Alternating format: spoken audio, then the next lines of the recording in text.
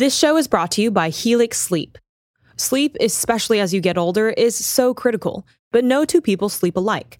That's why Helix offers several different mattress models, each designed for specific sleep positions and preferences. Go to helixsleep.com/dailywire and take their sleep quiz to find the mattress made for you. Whether you're a side sleeper, a stomach sleeper, a hot sleeper, or a cold sleeper, Helix has just the mattress for you. I took the Helix sleep quiz and was matched with the Helix Midnight mattress because I wanted a medium firmness and I sleep on my side. I am sleeping so much better on my new mattress. Don't want to take my word for it? Well, Helix has been awarded the #1 mattress picked by GQ and Wired magazine. It's even recommended by multiple leading chiropractors and doctors of sleep medicine as a go-to solution for improving your sleep. Take the quiz and order the perfect mattress right to your door, shipped for free. It's so quick and fun to unbox, and you won't believe how well you'll sleep. All Helix mattresses come with a 100-night trial and a 10 or 15-year warranty. Helix even offers financing options and flexible payment plans. A great night's sleep is never far away. Helix is offering 20% off all mattress orders and a free bedroom bundle for our listeners. Go to helixsleep.com/dailywire and use code HelixPartner20. This is their best offer yet, and it won't last long. That's helixsleep.com/dailywire, code HelixPartner20. The ramifications of last Sunday's Oscar telecast are still being felt from the corner of Hollywood and Vine to the other corner of Hollywood and Vine just across the street. After all, when actors are given little statuettes for pretending to be other people, all of America stops, eager to hear what they have to say, or possibly we've just dozed off.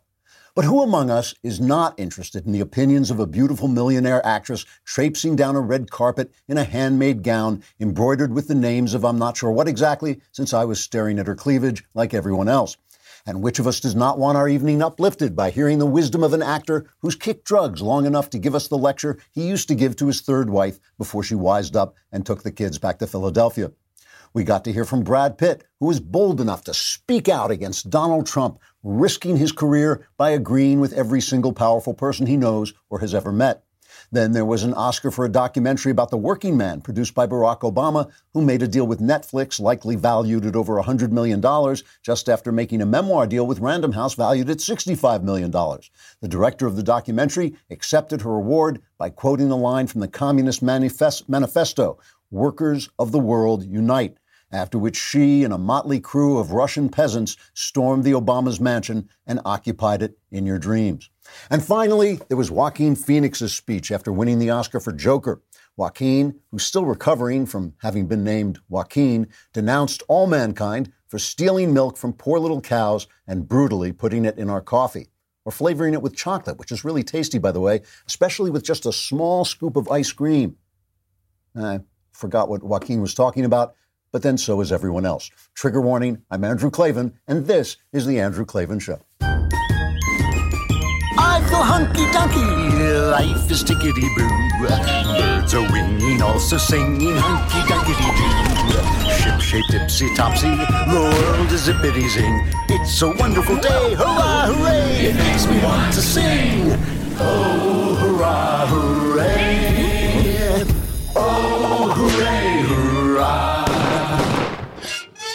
So the thing that makes politics hilarious, stupid, fascinating, inspiring, and sometimes dangerous, and we saw all of this in the New Hampshire primary yesterday, is the tension between the nature of ideas and the nature of human beings.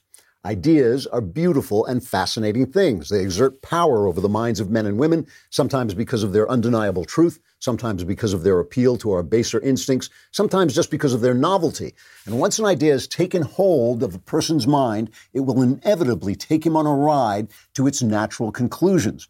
If you start by denying that individuals have inherent rights and stay with that, you'll one day find yourself in a room full of corpses with blood on your hands, wondering what the hell happened. If you start with the idea that your unique experience of life is of infinite value, but only as much value as the annoying guy sitting next to you, and you may wake up looking into the face of God, who's saying to you, "Well done, thou good and faithful servant." Ideas go where they want to go, and you either get off the trolley or ride to the end of the line. Then there's people. People are not evil, but they are incredibly corrupt and dishonest with both themselves and others. This is true of every single person on earth except for me, and I'm lying. People will sell every value they have for 20 minutes of pleasure or a really nice pair of shoes. They can convince themselves they're virtuous even while they're picking your pocket and declaim on the sacred nature of marriage even while they're banging their neighbor's wife. It's not until you understand the depths of human corruption, including your own corruption, that you can enjoy politics with a smile and a stiff drink. When ideas and people get together, you have politics. It's like a roller coaster ride for clowns. If you want to ride on the idea of freedom, you find yourself sitting next to nasty Donald Trump, who keeps cursing at people and tweeting nonsense and who knows, maybe doing stuff he shouldn't be doing behind the scenes. If you want to get on the equal outcome ride, holy cow, you're riding with crazy millionaire 400-year-old Bernie Sanders, who's clutching his Fidel Castro doll and talking about a failed 19th century economic system that's left more people dead than Nazism on a bad day. It's a lunatic ride. Everyone's corrupt. All your heroes have feet of clay, but the ideas are worth fighting over and they're worth fighting for. And that's what makes the ride worth taking. And we'll take a look at how all that worked out in the New Hampshire results. And we're also going to talk about black people. Biden's counting on them, Bloomberg's apologizing to them, and Trump is courting them. I don't envy them. Let us first talk. We get the mailbag coming up, which is very exciting. And one of the questions is about how you can follow politics and still keep your sense of humor and have a good time. And the answer is wine. Lots and lots of wine. And you want good wine. You don't want to be drinking rotgut. That's why you want to go with First Leaf. Saving money on award-winning wine you're guaranteed to love has never been easier with First Leaf. Unlike other wine clubs that guess about your favorite wines, First Leaf uses your feedback and ratings to curate wine selections personalized to your unique tastes. I've tried this. I have a habit of falling into a rut and drinking the same stuff over and over again. First Leaf really helps that. You get started by taking the First Leaf wine quiz to assess your exact wine drinking preferences, from sweetness to wine styles to even how adventurous you are. That teaches them what you like. And then First Leaf created an introductory 6-pack of wine. They did this just for me, all for just $29.95. Great.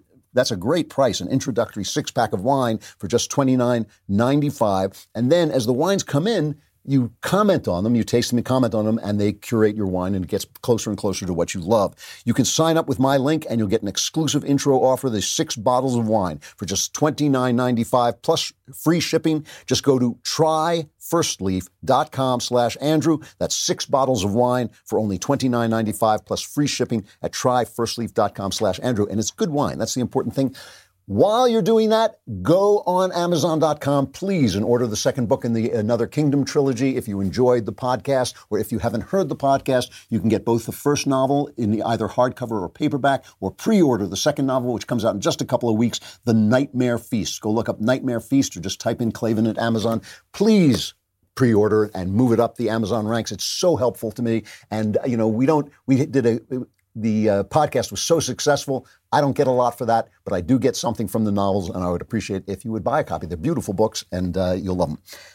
So it was a photo finish between Bernie and Mayor Pete. Looking at the latest updates, Bernie came out with 25.7%. This is just reporting a few minutes ago, 98% reporting 25.7%. And Buttigieg got 24.4%. And the non-surprise, if you've been listening to the show, Amy Klobuchar moving up with 19.8%. Sad Elizabeth Warren, and very sad Joe Biden did not do all that well. Here is Bernie celebrating his victory.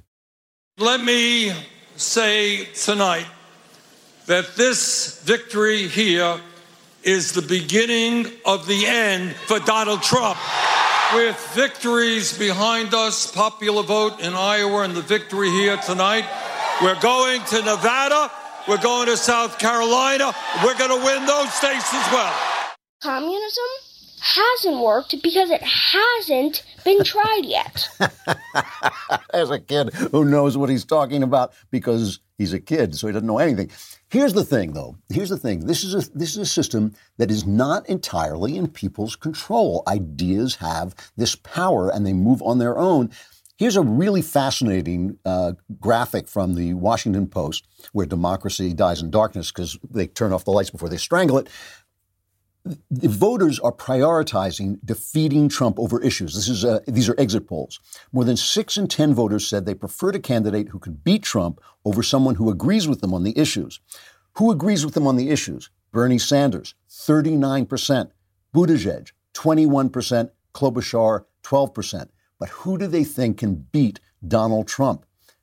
Sanders only gets 21%, then Buttigieg leads with 28%, and Klobuchar gets 20%, which is the number of votes, the percentage of votes she got. That is a really, really interesting thing to see, that they think that Buttigieg can win. I don't believe that's true, but they think that Klobuchar can win because Klobuchar had the guts to get off the car of ideas. She got off the car of ideas and said, wait, socialism is not such a good thing.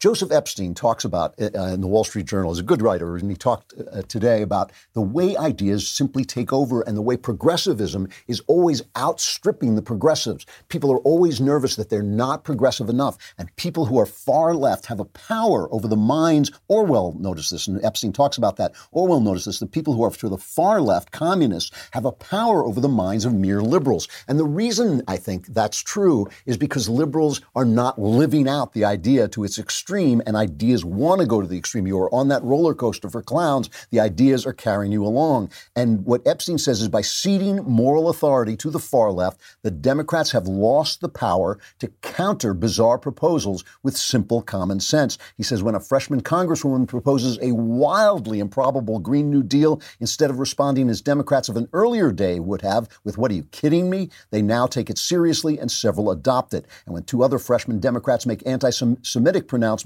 no one in a party overwhelmingly the choice of Jewish voters has the authority to tell them to knock it off. When Democrat presidential candidates propose to provide free health care for all, or eliminate college tuition and college debt, or enlarge and pack the Supreme Court, or eliminate the Electoral College, all of this is taken seriously. The ideas are in control. People have the chance to stop them and get off the car, but it's very, very difficult to do.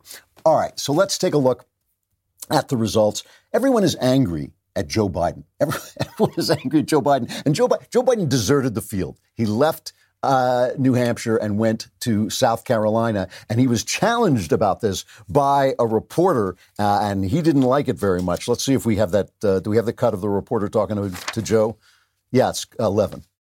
Are you concerned about the message that you're sending to New Hampshire by going to South Carolina? No, I'm not. Not at all. Not at all. They know we've worked our hard here. We're continuing. We're going to go all the way to the end. Yeah. And this is it. I'm not concerned about it at all. Does it seem like you're giving up on New Hampshire? I'm not giving up on New Hampshire. Don't poke that in my face, okay, buddy? You're a lying dog-faced pony soldier. Don't poke that in my face, okay, buddy? He's ticked off because he's losing. And everybody is angry at Joe Biden. Here's Jonathan Chait in New York, a very left-wing writer in New York Magazine. Biden's presidential campaign is now almost certain to fail, but he has done more than any other candidate to shape the outcome, and the result is likely to be disastrous. Biden has run for president 3 times. He has not yet managed to finish higher than 4th in any primary or caucus. Biden may or may not have been a good enough politician to win a presidential campaign in his prime. He is now well past his prime. His campaigning pace is languid. His debate performance is unsettling, nor has he built the kind of campaign apparatus that could drag him over the finish line. But the thing that Chait is upset about, he says, for most of the last year, Biden sat on the largest piece of real estate in the Democratic Party. He has commanded the loyalty of voters who fondly recall Barack Obama's presidency and wish to replicate it, and whose primary goal is to assemble a majority coalition. In other words, he took up that space, and so nobody else could do it. Cory Booker couldn't get any excitement going on. Frankly, I think Chait is nuts. Cory Booker wasn't going to get any excitement if he actually wore a clown suit and rode on a roller coaster. And Michael Bloomberg held off. He held off on his campaign, and now it's questionable whether he's going to be able to buy his way in. I don't know why. I don't know why people expect politicians to quit for the good of the party. We got this on the right with Marco Rubio, who didn't quit and basically ruined Ted Cruz's chances. And all the people on the right saying, what is he doing? He's making Donald Trump the candidate. And why doesn't he quit? Well, do you quit because you think the guy in the cubicle next to you might do your job better? No, it's your job. It's where you get your money. It's where you get your self-esteem. Nobody cedes their position to other people. Sometimes they do. Andrew Yang dropped out saying he wasn't going to take people's money. But listen to Elizabeth Warren. Elizabeth Warren is finished. She got something like 8%, 8 or 9%. she's not going anywhere. And if she stepped aside, a lot of her voters would go to Bernie Sanders if she cared about leftism, which she's just making up. But here's her explanation of why she isn't stepping aside yet, although she is talking like she's thinking about it. There are so many people who are in this fight for all the right reasons. You know me, did the speech and then afterwards did a selfie line. And we were there for over an hour. People are coming through and they're saying thank you and they're giving hugs and talking about what's important to them. A young woman came up by herself and she said, I'm a broke college student with a lot of student loan debt. And she said, I checked and I have $6 in the bank. So I just gave $3 to keep you in this fight. That's what we got to do. We got to stay in this fight with people who are counting on us. This isn't about fighting other Democrats. This is about fighting for the America we believe in. Give me your money! Elizabeth Warren just took the $3 from a student who had $6 left. And think about that for a minute. She's so touched that this woman is dedicated to her that gave her the $3 of the last $6 she had. But that's throwing that money away. That is just taking that money away. And one of the things Andrew Yang said, because Andrew Yang is a class act, is what he said was, like, I'm not going to take money from people for a campaign that's just not going to make it. So I'm stepping out. Elizabeth Warren is going to have to say that eventually, too, but not yet, because these people with big egos, they wouldn't be doing this if they didn't have huge egos. Here is a really interesting story. Codable co-founder Gretchen Huebner experienced how challenging hiring can be after unsuccessfully searching for a new game artist to grow with her education tech company.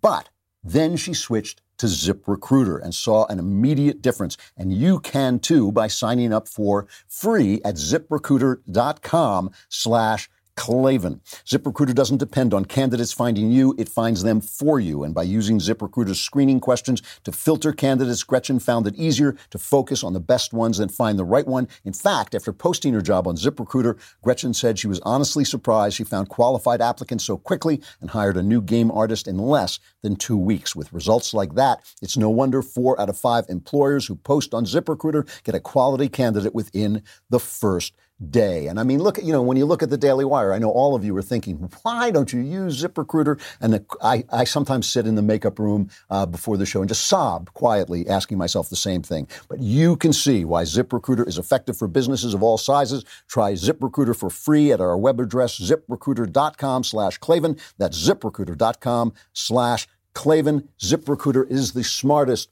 way to hire. And when you interview those candidates, don't forget to ask them, how do you spell Klavan? Wait a minute.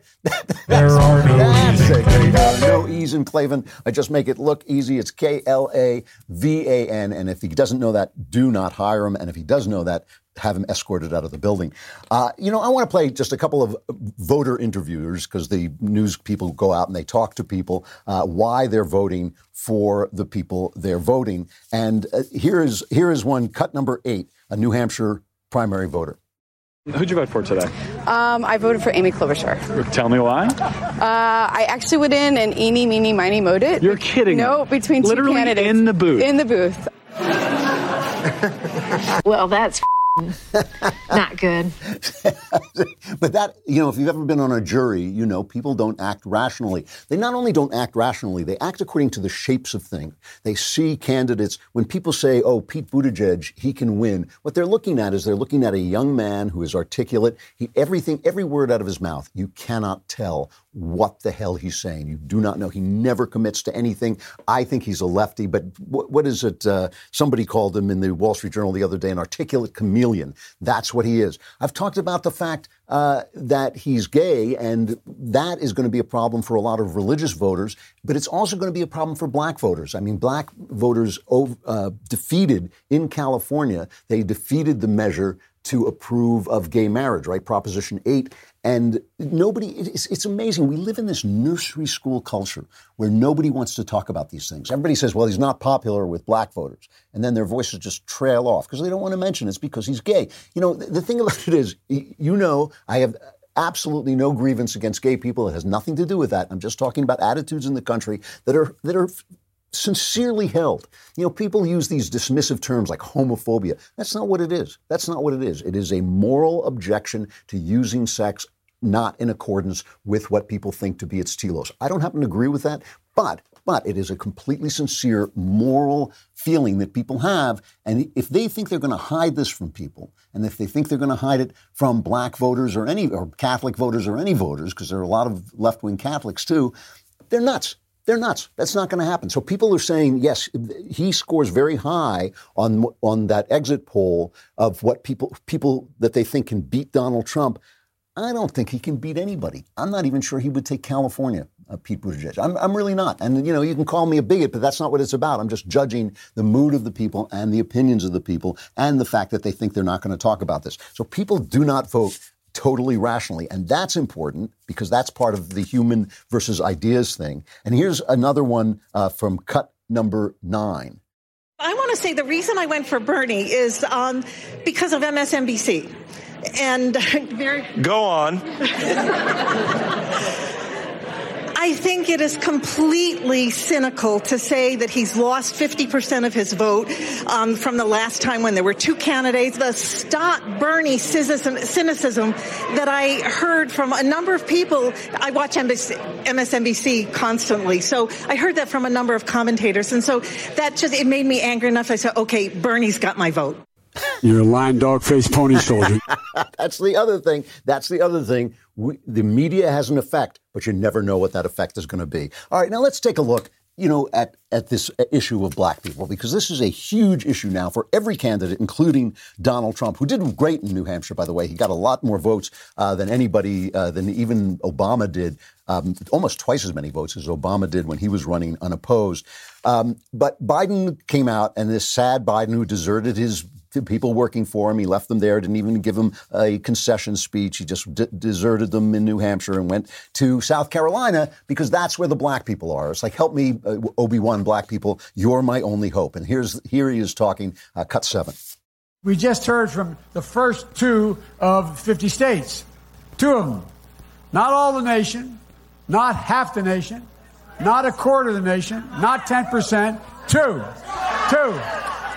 Now, where I come from, that's the opening bell, not the closing bell. So when you hear all these pundits and experts, cable TV talkers talked about the race, tell them it ain't over, man. We're just getting started. You're a lying dog-faced pony soldier. He is a lying dog-faced pony soldier because I think he's done. I think he's done because he's a bad candidate. You know, I mean, I'm not saying numerically he couldn't come back. He couldn't overcome losing the 2 states. He's right He's actually right numerically, but he is going to talk to black people, and he is counting on minorities to take him over the top. Now, here is a minority left-wing voter, Van Jones, who has another totally different take on this. And Van Jones is a good commentator. He actually, he and I obviously disagree on all the issues, but he has a lot to say, and he actually is paying attention. And here's his comment on Biden's strategy. He's doing this rope-a-dope strategy. I'm just going to get pounded in Iowa. I'm going to get pounded in New Hampshire. And I'm going to come back based on black people kind of lifting me over this sort of, all these deficits. And maybe it'll work for him. But it's a very odd strategy. It's a very weird strategy, and I don't know if he knows, African-Americans actually, we are watching TV tonight and see you can't get white votes. And the reason that African-Americans liked Obama is Obama could get some white votes too. Right. And so it's a bizarre kind of a thing. It's a sad thing. For me, I got a chance to work for Biden in the Obama White House. There's nobody who's got a bigger heart. There's nobody who cares more. There's nobody who understands the pain of ordinary people more. It's sad to see where he is in this campaign. But this strategy, I think, is going to blow up in his face. Well, see, this is the thing. It's actually a great insight. It doesn't help if you get the black voters, if you don't get the white voters, and the black voters know that, right? So as Van Jones said, if the black voters were watching Obama and saying, oh, here's a candidate who can get the white votes, so we're in. Right? They didn't go for Cory Booker because he couldn't get the white vote. So what's the point, right? You need black votes to win as a Democrat, but you don't just need them. An excellent insight. Now, then you've got Bloomberg, and this is Bloomberg's position is now interesting because he is doing that thing that I say usually does undermine a candidate when he's waiting. He's holding back. Giuliani did it. Didn't work. Biden essentially did it, saying, I'm not going to win in New Hampshire and Iowa, but then I'm going to soar to the front. Let's see if that works. I don't think it will. Bloomberg is pouring millions, hundreds of millions of his infinite resources into ads everywhere and just squatting on Super Tuesday, waiting for them to come down the pike. And now he's got a really interesting problem. Some of his old stuff has come out. His old interviews have come out. Not that old. This is like from 5 years ago, where he talked about stop and frisk, a very effective program to get guns off the streets of New York that was struck down by a federal judge. It was struck down as a federal judge saying it wasn't fair because black people were getting stopped and frisked more than white people. And Bloomberg said, well, yeah, because that's where all the crime is. Here is the cut that's now being sent around. Put those cops where the crime is, which means in minority neighborhoods. So it's one of the unintended consequences is people say, oh, my God, you are arresting kids for marijuana. They're all minorities. Yes. That's true. Why? Because we put all the cops in the minority neighborhoods. Yes, that's true. Why do we do it? Because that's where all the crime is. And the way you get the guns out of the kids' hands is to throw them up against the wall and frisk them. So at first when I heard this, now Bloomberg has apologized for this. He's apologized for stop and frisk. Stop and frisk was a highly effective program. It was a really effective program to get illegal guns off the street.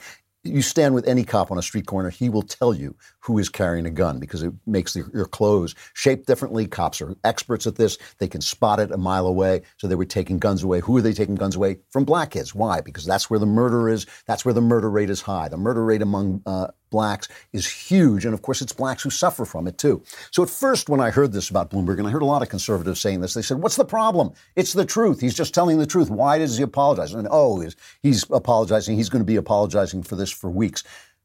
And you think, well, why do black people need to be apologized about? But then I started thinking about it, and I thought, there are ways and ways to tell the truth. There are ways and ways to tell the truth.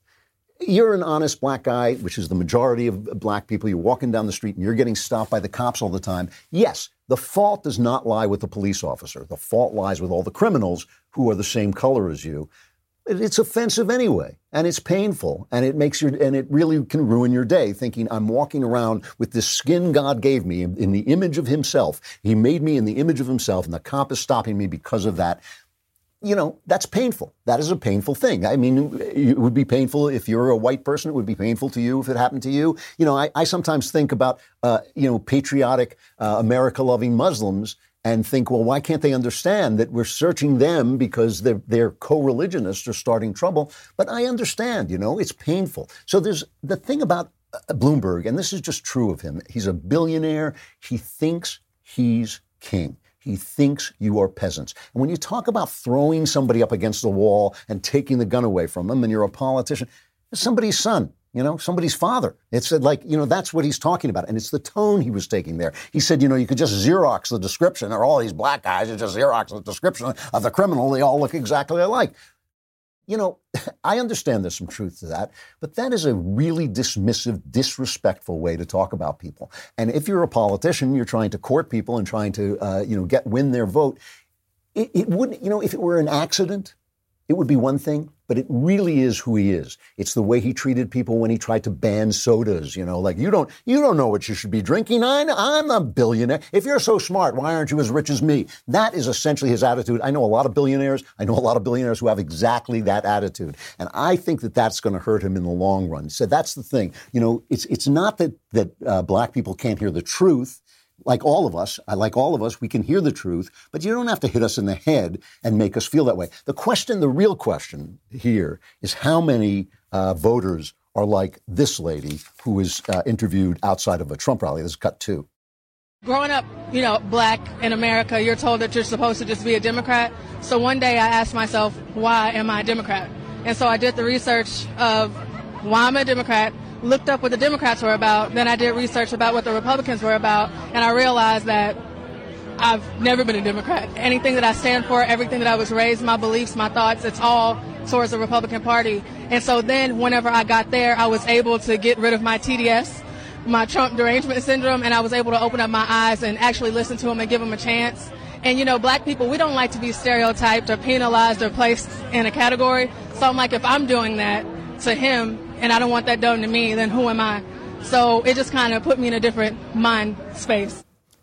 And obviously, we on the right know what the media is trying to not let that lady know is we're dying for her to come over. We want her in. And, you know, that actually means taking account of things that happen to black people that don't happen to white people. I'm more than willing to acknowledge and admit that a black person is having experiences that I'm not having, and those things have to be addressed. What I'm not willing to say is that she or he is essentially different from me. If she doesn't want her kids to be safe and to go to school and to have safe neighborhoods, then maybe we're so different we can't understand each other. But that's what Trump understands, and it really is an open question whether while Joe Biden is chasing these black guys who are saying, hey, he's not getting white votes, why should I give him my vote? And while Bloomberg is apologizing for saying things that revealed his attitude, it's not the facts that he revealed, it's the attitude that he revealed. While he's apologizing for that, Donald Trump is saying, hey, look, school choice, jobs, anti-crime, treating people, you know, letting people out who maybe were put away for small crimes. That's a very good pitch, and it's going to be really interesting to see whether that has any effect. Last election, Donald Trump did better than John McCain and Mitt Romney, but he didn't do better than Republicans usually do in elections with the black vote. This time, he's got a record. He can go in and talk to them. He's willing to talk to them. He's willing to address the question. And that, to me, is a really interesting fact. So I think this is, you know, the black vote is not the only vote, but it is a decisive and interesting and exciting vote. And it would be wonderful to see if the young people especially are coming around and opening their minds. You know, when you go online, you are exposed. And a lot of times you think, well, why would they come after me? But they will. They will come after you, and they'll steal your information, and they will use your information, and they can ruin your life. I have signed up with LifeLock Identity Theft Protection, and it is a really good thing. It really pays attention to the threats to your identity, and you can miss those threats even if you're dutifully checking bank statements and monitoring your credit. LifeLock Identity Theft Protection will help you out there. They use proprietary technology to detect your private information on the dark web and other potential identity threats. And if you do have an issue, and this is the big thing to me, if you do have an issue involving identity theft, LifeLock's identity restoration specialist will work to fix it. You can't do it. It's a mess. So, of course, no one can prevent all identity theft or monitor all transactions at all businesses. But with LifeLock, you get identity theft protection and you get help restoring things if things go wrong. Up to 25% off your first year. Just go to LifeLock.com/Klavan. That's LifeLock.com/Klavan for 25% off. And you have to go on the dark web first to find out how do you spell Klavan. There are no That's what they say. It's K-L-A. It's the dark web, so they talk like it's K-L-A-V-A-N. Last week, I told you about this terrific new podcast, The Cold War, What We Saw, featuring my friend Bill Whittle. Over the weekend, this podcast reached #1 in History Podcast, #5 on all of Apple Podcasts. So, you know I have great taste, so you know why I'm telling you about this. The Cold War, What We Saw, captures what it was like to live through major events like the Berlin airlift, the Korean War, the Cuban Missile Crisis, and the space race. The story is so well told. Bill does this stuff so well. And the setting is so brilliantly descriptive that as you go through these events, you start to understand the battle, not only for capitalism, but for civilization itself. The first 2 episodes in this 12-part podcast are available for you right now. This is a perfect time to listen as the 2020 election gets even crazier and the left swings more and more radical as if they want to fight the Cold War all over again. Just go to dailywire.com/Cold War and start listening to this incredible and incredibly important story. That's dailywire.com/Cold War. And while you're there, this is a good time to subscribe because we're going to tell you everything you need to know about the craziness of the upcoming elections. And we will tell you for 20% off if you go right away. You can stay informed on all things 2020 with 20% off all memberships. Don't wait any longer. This promotion is ending soon. 20% off all memberships when you use the promo code DW2020. Members get our articles ad-free, access to all of our live broadcasts and show library, the full 3 hours of the Ben Shapiro Show, select bonus content, access to the mailbag. That's all you need to know because all your problems will be solved. That's it. You will sound just like that. Plus, you get all these great new things we have. All Access Tier gets you into live online Q&A discussions with me, with Ben, with Matt Walsh, Knowles. or our site's writers and special guests. With everything going on, you can turn to us for answers. Some of those answers will actually be correct. And you will also be able to download the Daily Wire app, which you'll love. Again, this is only for a limited time, so don't hesitate any longer. That's promo code DW2020 for 20% off. Join today and stay informed on all things 2020. Mailbag coming right up.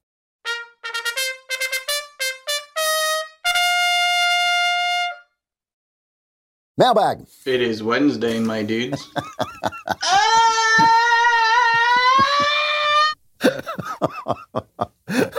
A little different, but we'll see how that goes. From Becky.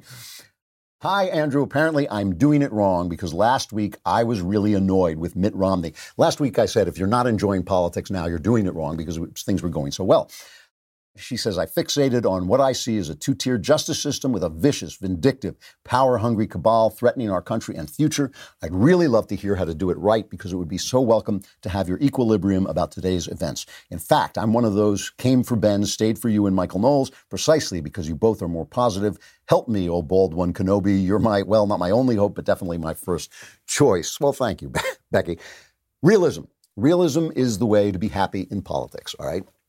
If you have this imagination where you think one day the people who say stupid things, the people who are against freedom, the people who are dishonest are going to go away, you're not living in this world. In this world, there are always going to be corrupt people. There are always going to be people who want your freedom. They're always going to rise to the top of politics because most of us don't want to control other people, so we don't want to be in politics. We want to be left alone, so we stay away from politics. If you think those people are going to go away, you're always going to be miserable. You have to understand that they're going to be there. Some days they're going to win. On those days, you can be unhappy that they won. But on the days that you defeat them, on the days that Mitt Romney is the only vote against President Trump, and these unfair and ridiculous, absurd charges against Trump are thrown out, and you notice that, his popularity rating went up 10% because of this stupid impeachment thing, that's a good day. That's a good day. I've said this before, but I like to tease Ben that because he's an idealist and thinks things can be perfect, he's always angry at how things are going. And because I'm a tragedian, I have a tragic view of life, and I know things can go terribly, terribly wrong, I'm always happy that they're better than they could be. I tell him that he's unhappy that it's not 1956. I'm delighted it's not 1936. So it's all about realism.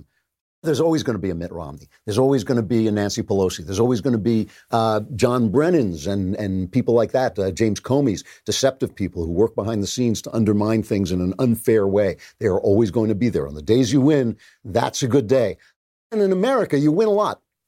In America, I mean, really, my whole life has gone, in politically speaking, it's been a good situation. There are times when things can go desperately, desperately wrong. That's why you should never listen to people who are using overblown language. We're saying this guy's Hitler or this guy's Stalin or this guy's that or this or that, because those guys were real people. Those guys really did the things they did. They really did cart people off and destroy them en masse. They starved people en masse, tens of millions of people. Here in America, most of the time, that's not happening, okay? About 99.9% of the time, that is not happening. People do bad things, people make mistakes, but you don't get the kind of evil you get in some civilizations that you have gotten before. When that arises, then the time will come to be miserable, to get on a train to somewhere else. But until then, it's a beautiful day.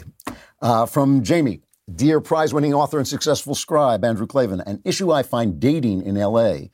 is that many single guys are Peter Pan boys. They're not in any hurry to grow up, and they work in the industry. That's what we call show business here in L.A. That's the industry. I don't want to disparage a whole industry, but my eyes roll when I hear a guy say he's working on a script or he's only working this odd part-time job while trying to break into the industry. However, I also know plenty of people have real work in Hollywood. Is there a way to tell the Peter Pan boys and dreamers sitting in coffee shops apart from hardworking, solid men who happen to work in Hollywood but could, like you, provide for a family? Really good question. I brought this question to my wife because my wife married me when I had nothing and no prospects, and I told her, I'm a writer. This is what I'm going to do. I'm going to be a writer. And I said to her, how do you know? How do you know? Now, I have to be honest. I'm not sure if in this question, if you're asking, how do I know if a guy has a good job or not? That's simple. You ask him if he's working in the industry. You can go on IMDb and find out what his credits are. But I think what you're asking is, how can I tell if this guy has a future, if he's not just a dreamer? Now, My wife's aunt, so I said to my wife, how do you know? How did you know to stick with me instead of some business guy who you knew was going to make a living? My wife said, you have to have an instinct for this. And she does. She knows a talented person the minute he walks into the room. It is amazing. She will walk in. She knows my friends who have talent. When my writer friends come over, she says, oh, yeah, that guy's a writer. That one's not a writer. That doesn't mean they'll succeed, by the way. It's not just talent. It's luck. Of course, luck is always a big part of any success. But it's also durability. It is adaptability, saying this is not working. I'm going to do this. And it's a lot of different things that go into it. Personality, having a thick skin and being able to stand rejection. But talent is an important part. My advice, don't date in the industry. It's a stupid place to find guys. It is a stupid place to find guys. The arts are not a good living. If what you're looking for is somebody who will give you security and take care of you and your children, the arts are a terrible place to look. I mean, if you're doing that because you like artists, because you like people who work in the industry, then you're going to be taking your chances. But you have about 1,000% better chance of finding a responsible guy in business or in law or a doctor or something like that. It's just like, marry a doctor, marry a doctor. I mean, but that's why Jewish mothers say that stuff, because the odds are so much better. So I'm not sure why you're even looking in the industry. Maybe you work in the industry yourself. But if you do, you have to have a knack for spotting the people who have real talent and who are willing to work to make that talent come to life. Because having talent, again, is not the only thing. The one thing you can say about me is I always was a very, very, very hard worker and became a harder worker as things went along. And so that was something also that my wife maybe spotted. But that's the way to do it. I mean, if you really are looking for somebody who's going to be steady and supportive and be the dad who comes home and takes care of things, the arts are a terrible place to look. From Mario, Lord of the Balding Multiverse, a longtime listener, huge fan. My question to change my life, hopefully for the better, is there material proof for the existence of God? If yes, what is it? If no, why isn't there? Doesn't there have to be? Well, okay, no, there's not. Is there proof like proof positive, like proof that this microphone is here, this computer is here? Of course not. Think of what life would be if their proof was so solid that you essentially had to believe in God. One of the reasons I believe that God puts freedom so high up on the list, I mean, it just makes sense, right? If he wants to create people who love him, he's got to make them free. If he wants to create company for the angels, company for himself, he's got to create people who are free. What is the good of creating people who must love you, who must obey you? If there were proof of God, incontrovertible, intellectual, undeniable proof of God, you wouldn't be free to deny him, to walk away. You wouldn't be free to decide whether to love him or not. With that kind of overwhelming, omniscient power, you would have to love him, have to obey him. He wants you to be free, and that's why there's not that kind of proof.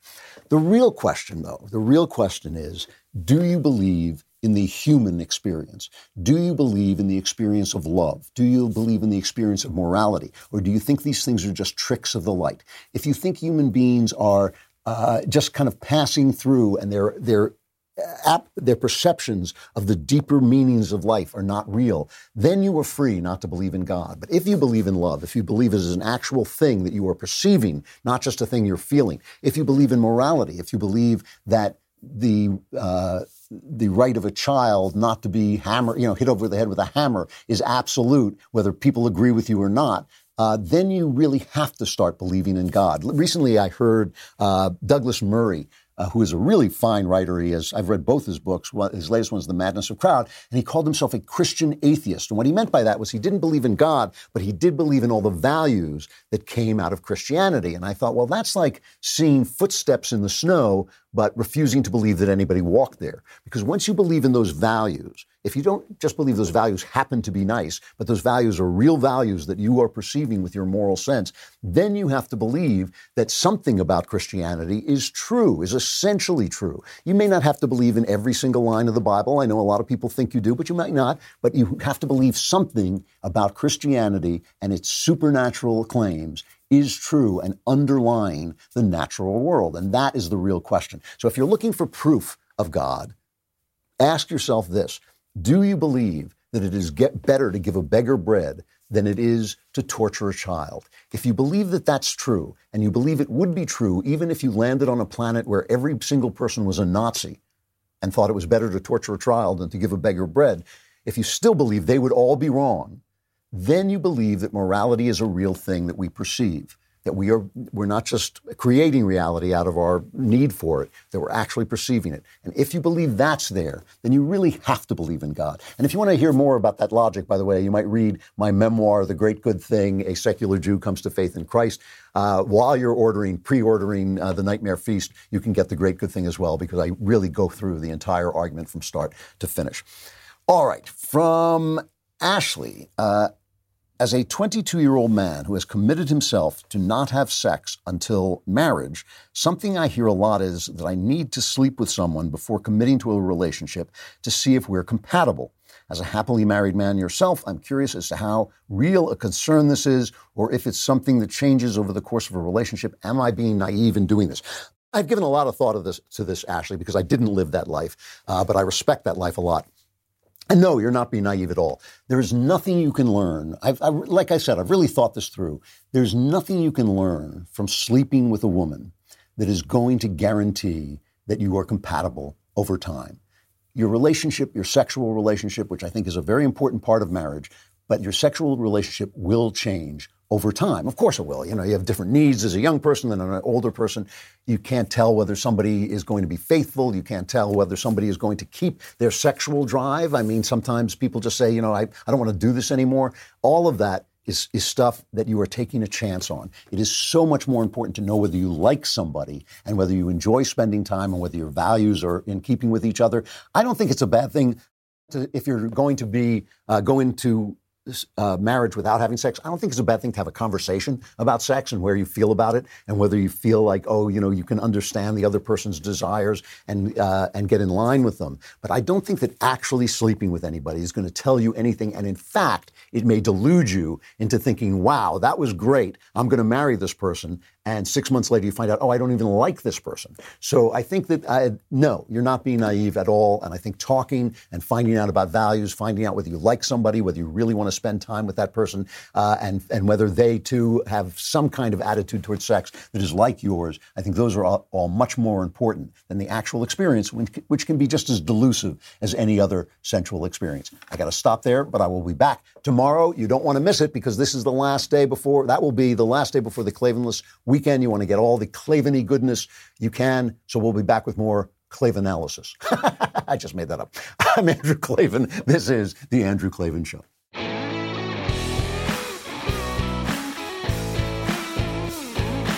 Hey, if you enjoyed this episode, don't forget to subscribe. And if you want to help spread the word, give us a 5-star review and also tell your friends to subscribe too. We're available on Apple Podcasts, on Spotify, wherever you listen to podcasts. Also, be sure to check out the other Daily Wire podcasts, including The Ben Shapiro Show, The Matt Walsh Show, and The Michael Knowles Show. Thanks for listening. The Andrew Klavan Show is produced by Robert Sterling and directed by Mike Joyner. Executive producer, Jeremy Boring. Senior producer, Jonathan Hay. Technical producer, Austin Stevens. And our supervising producer is Mathis Glover. Assistant director, Pavel Wydowski. Edited by Adam Sayevitz. Audio mixed by Robin Fenderson. Hair and makeup is by Jesua Alvera. Animations are by Cynthia Angulo. Production assistants, McKenna Waters and Ryan Love. The Andrew Klavan Show is a Daily Wire production. Copyright Daily Wire 2020. Bernie comes out on top, Biden and Warren collapse, and Bloomberg lurks in the shadows waiting to buy the nomination. But the biggest winner of all in the New Hampshire presidential primaries was Donald Trump. Don't take my word for it. We look past the top-line numbers to the hidden lessons of last night's vote. Then, Jussie Smollett's attacker is finally brought to justice, and an injustice is corrected in the sentencing of GOP operative Roger Stone for the unforgivable crime of working for President Trump. Check it all out on The Michael Knowles Show.